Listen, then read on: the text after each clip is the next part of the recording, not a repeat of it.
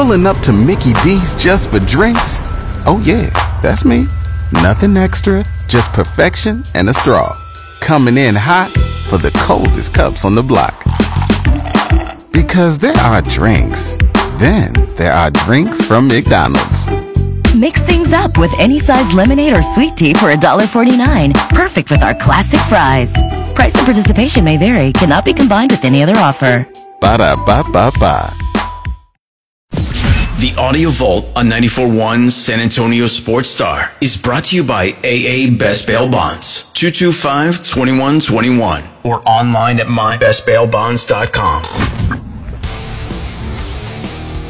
It is the Blitz here on 94.1 at San Antonio Sports Star. He is Joe Reinagle. I'm Jason Minix. Tuesdays are always great because we get to visit with Indy Kalu, who joins us now on the Buyers Barricades at guest line. Indy, how's your Tuesday? It's good. I was getting concerned when y'all didn't call. I was like, man, what did I say last week to piss him off? But I guess Joe just doesn't understand how that clock works in radio. So that's it. Blame Joe. Yes.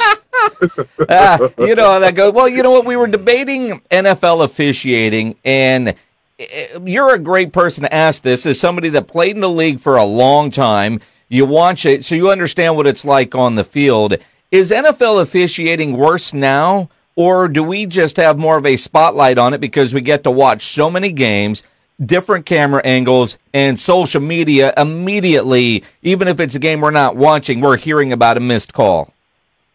It's absolutely worse now. And specifically, and I'm a little bit, you know what, I'm going to quit saying that I'm biased because I'm a former defensive player. If you know anything about football, if you know how to put on a jockstrap, you understand that these calls against defensive players is ridiculous. I mean, don't even really get me started, but I think it's worse. But I don't know if I blame the refs or if I blame the NFL for setting the tone and telling the refs that they have to call certain calls. You know, and it's not even just the infractions against the quarterback. If you're a defensive back and a quarterback underthrows a ball and you're running full speed defending literally one of the fastest human beings on earth. I mean, that's what wide receivers are. They're the top 1% fastest human beings on earth. And because the quarterback underthrows a ball, that receiver stops and you bump into him. Like, it's just ridiculous. They have to find a way during the off season to make this right, because it just doesn't make sense. And you know what pisses me? Look, y'all should have got me started. Here we go. This is my last thing. Here we go. Here's what really pisses me off when it comes to the penalties against the defensive players hitting the quarterback, and where they're saying, oh, he should have adjusted where he was hitting, and they show it in slow motion. So then the casual fan who doesn't understand the concept of slow motion is saying, oh, yeah, he had enough time to redirect his target point. It's like, no, dumbass, that's slow motion. You can't do that when it's full speed. So, yeah, I apologize. You got me heated because it really bothers me when defensive players are just trying to do their job and they're getting penalized for what we would have considered a great play just 10 years ago. Well, and that's the shame of it, honestly. And I know player safety is important and all of that stuff, but it is football, right? And I think you knew going in, hey, football's a rough sport. I might get hurt. There's that chance, but I'm going to play anyway because I love the game. And I'm with you. I don't know what a defensive back does these days. I really don't, because you breathe on a guy and you get a flag. It's crazy. It's nuts, and you're right. Every player knows. I have this prayer before every game that I strapped up. God, please allow me the power to be able to take my pads off when the game's over, because you understand that you're playing a very rough sport to the point where, you know, God forbid, you may get paralyzed out there. Like, you understand that. So, yes, I'm okay, especially with having kids that play football, trying to make the game safer. But there's some things you just can't do. Like, there's just some things. There are no rule that you could put in place to make it foolproof or safe-proof or, injury-proof is, I guess, the term I should be using. It's just an inherent part of the game. And with the DBs, I mean, God bless them, because but here's what bothers me. Now they have John Runyon, Troy Vincent, James Thrash, all these guys on the committee, the fine committee. You know what all those guys have in common? I played with them, and I have nothing but respect for those guys. And for them to be handing down the fines and the punishment, it really hurts me because I'm like, man, we all played together. Like, we know how rough this sport is, and now y'all are going to sit on the other side and take money out of these guys' pockets because they play the game the way we played it back in the 90s and early 2000s. It's gotten to the point, especially on the collegiate level, when they kick a guy out of the game, many of times now I've literally turned the game off. Now, I know NBC isn't saying, oh, my God, Indy Kalu's not watching the rest of the game. We have to do something. But, it's not even about me trying to make a statement. It bothers me so much. They've taken all the joy out of the game where I'm just like, okay, I'm just going to watch Ugly Betty reruns because I can't watch this game anymore. Indy Kalu joining us here on the Blitz. I want to go back to fines for a moment because you mentioned a lot of those were your teammates. J.J. Watt is constantly on Twitter talking about how the NFL is robbing these players with these massive fines for even plays that weren't even called a penalty on the field. I mean, I can't imagine, I don't know, maybe it just feels like the officiating, but because of social media, we hear more about these fines than we ever did before, or are fines up in the NFL? No, they are up, and God bless J.J. Watt for doing the Lord's work with what he's tweeting out there and what he's putting out there. And he's a guy that easily, because whatever he wants from the NFL, they'll give him, so he can just tote the company line and, say these guys just have to learn how to play in today's game. So I really do appreciate a voice like J.J. Watt, arguably a top 10 defensive player of all time, regardless of position, letting his millions of followers or fans, I don't know what you call it on social media, know that this isn't right. But I do think the fines are going up. And again, when all those guys in the off season are sitting around the rule committee, it pains me that somebody isn't saying, hey, Troy, come on now. Like, literally, that's all they need to say. They don't even need to say, hey, this is wrong because, they should just say, Troy, come on now. Like, really, is this what we're doing?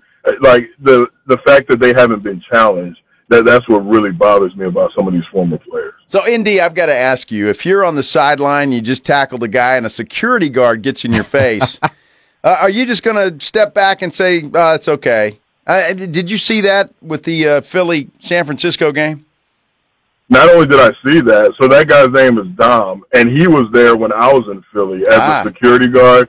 He's a great dude. Like, he's the guy that if me and Jason are at the strip club and we snort too many lines off the strippers' behinds and we need a way home, he's the guy that says, Jason and D, y'all stay right there. I'll make sure the police don't find out, and I'll get y'all home, and it doesn't hit the news. Like, he's a Mr. Fix-It.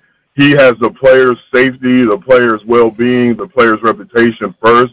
Great, great, great dude. Every team should have a Dom, but he absolutely should not have been anywhere near that play. Like, that's something you let the refs separate. You let the players separate them. I think because he's such a protective figure, and he's been that way for over 20 years, he saw one of his guys that he felt was wrong, and his natural instinct was to step in, but he was wrong for that. Dom's a legend in Philadelphia. Oh, he's a legend. He's the man. Well, they both got tossed, but I don't think it really hurt Philly all that much. You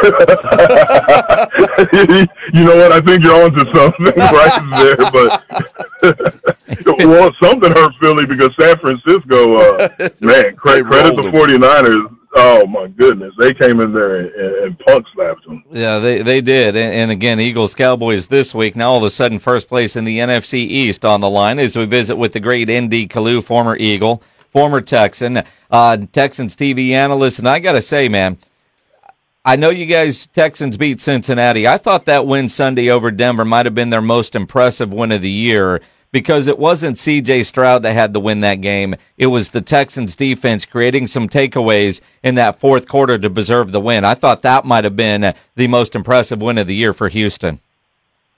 No, that's a great point. I mean, C.J. was C.J. still playing top-notch as a rookie, but, when you get a guy like Jimmy Ward coming off injury and then he makes the biggest play or the one that's going to last in your memory the longest because it's the last interception to secure the win, then Derek Stingley, people started whispering, is this a bust? Were the Texans wrong in taking him with the number 3 overall pick? And he says, you know what I'm going to do? I'm going to get 4 interceptions in the last 3 games, and I'm going to have 2 against Russell Wilson. So you saw other guys step up. Will Anderson, to me, has been having a rookie defensive player of the year type season, but the casual fan wants to see the sacks. So he said, okay, hold my Gatorade. Here goes 2 sacks for you. And Jonathan Grenard says, hey, don't forget about me. I'm the one leading the team in sacks. And, he shows that he's still productive with his sack and his pressure. But you're right, Jason. The story and the victory wasn't about C.J. Stroud. It was about Nico Collins, 9 yards away from a 200-yard game. Brevin Jordan, who's been somewhat disappointing with Schultz being out. He steps up and has a big game. It was a true team effort against a hot team that was on a 5-game win streak, and Russell Wilson was starting to look somewhat like the old Russell Wilson. So I'm with you. I mean, I don't know if it was the biggest win, but that was a huge win for the Texans. Well, good for Houston. Russell Wilson finally remembered he was Russell Wilson again, and no, he had a pretty good game. Indy, I mean, all of a sudden, though, the AFC South is pretty tough. I mean, I don't want anybody to get hurt, but, Trevor Lawrence gets hurt last night. Jacksonville loses that game. You've got Indianapolis and Houston now just a game back. I mean, that's going to be an exciting race to the finish. If you talk about Trevor Lawrence, this is why, and I know I'm a little off topic, I apologize, but this is why this will be the last year I do fantasy football. The guy I was going against You're this week, such a liar. I was down. Don't lie to the people. No, it is. Don't lie to the because people. I felt like a jerk, and y'all are going to see why in about 10 seconds. So I was down 11 points, but Trevor Lawrence was my quarterback. So I had, it gives you this algorithm, I had an 80% chance of winning. But he was slow to get me those 11 points. He finally got it, so I was going to secure the victory. And I literally thought to myself, after the 1 point over I was against my opponent, okay, good, he could get hurt now, and I don't care. And when he got hurt, I looked back at my score just to make sure I was above. I was still going to win the fantasy football for the week. And I was like, you know what, I don't care, and it helps the Houston Texans with the AFC South race. And that makes me a jerk, a horrible person, and that's why. But it does make the AFC South that much more obtainable and that much more competitive, because it's not just the Houston Texans and Jacksonville Jaguars. The Indianapolis Colts, they're in the thick of things. And like you mentioned, the AFC South, they're one of only 2 divisions where 3 teams have winning records. So it's going to be a dogfight to the end. And to clarify, you did end up winning your game by 1, right? Well, I ended up winning by 12. Oh. So, yeah, I was pretty – because he got hurt, he scored 10 more points. He had a decent game. Right. And it's not a serious injury. I would not be saying that if he tore his ACL. I mean, Indy, you were rooting for injuries. I understand. I mean, I get it. You were honest. You're that guy. Wait a minute. I want to go back a little bit. I want to clarify this Saturday night at the strip club with the lines off the butt. I mean, I need to hear more about this. All the comments on YouTube are trying to clarify. In fact, Rudy J from our morning show, that was too organic of a statement. Jimenez says, Joshua Jimenez says, had one hell of a Saturday night. I mean, it wasn't in Philadelphia. It was Sugars, but I mean, it was a good night. Look, me and Jason, we from San Antonio. That's how we roll. We go way back. We go way back. I'm just sad I wasn't invited. I mean, jeez. Next time. Oh, this was way back. This was back during our backfighting days. Yeah. Oh, my goodness. So, Indy, as a teammate, whether it's true or not, the fact that these stories came out as the Texans get ready to take on the Jets, that the MILF Hunter originally said, nah, Coach, you can't come back to me. I'm not going to go back and play. As a teammate. Now, apparently, allegedly, but the stories are out there. Zach Wilson now will play this week. He's willing to go earn his paycheck. If you're a teammate, do you look at that guy and just want to slap him? Wait, all seriousness, I don't know what you're talking about. So fill me in. What happened with this? There were reports early Monday that the Jets were going to go back to Zach Wilson, and the initial report from Diana Rossini of The Athletic is that Zach Wilson was reluctant to take the starting job back for fear of injury. Wow. And then by the time Robert Saleh had his press conference, Zach had changed his mind. He was going to go back and reclaim the starting job. Now, there are people disputing that report, but that is the report. I don't like to jump in and talk about a rumor or a report as if it's gospel, as if it's true, but I will say where there's smoke, there's fire. And even if it didn't go down just like that, I want a quarterback where if he loses his starting position, yes, that sucks. It hurts your pride. But if he has any opportunity, any chance to regain it back, it's not even a question. Like, there's not even a way to even put a report out there that he was reluctant because he didn't want to get injured. I wanted to have that guy that you almost had to tell him, hey, you're hurting us by going out there, but I appreciate your willingness to go out there. So I'll say this, the fact that that rumor can even be developed, even if it's not 100% true, that's a bad look, and it's going to be very, very hard for him to regain the trust of his teammates, especially the tough guys on the defensive side of the ball. Like, we like to see the quarterback who doesn't do the smart thing and just run out of bounds. You know, he lowers his shoulder, and you almost have to tell him, hey, man, chill out, we need you. But you don't want a guy that's like, you know what, I don't know if I want to play because I'm butthurt or I'm afraid of getting hurt after I. And Diana Rossini doubling down. And again, she's not Carissa Thompson, right? I mean, she's reputable. She says multiple members of the organization, players, staff, and coaches is where she had that timeline. He didn't want to go out there in part because of fear of potential injury risk, because obviously he's going to be looking for a new job next year. So she's doubling down that, yeah, this is a true story. Yeah, and again, I'll say this: when I retired from the NFL and started working with the media, I was surprised at how accurate a lot of reports were. Mm-hmm. I was like, wow, like, man, how'd y'all get that information? That was only discussed in the locker room. Well, I didn't realize you. That's how you got in the media. I'm not the rat. I am not the rat. You never know. Even though I outed us going to Sugars and doing what we did with strippers, I'm not the rat. But so for her to say that, there's definitely something to that, which is concerning regarding your quarterback. Well, ND, when you write that book, pal, I'll be the first to read it. You better put in a lot of pictures.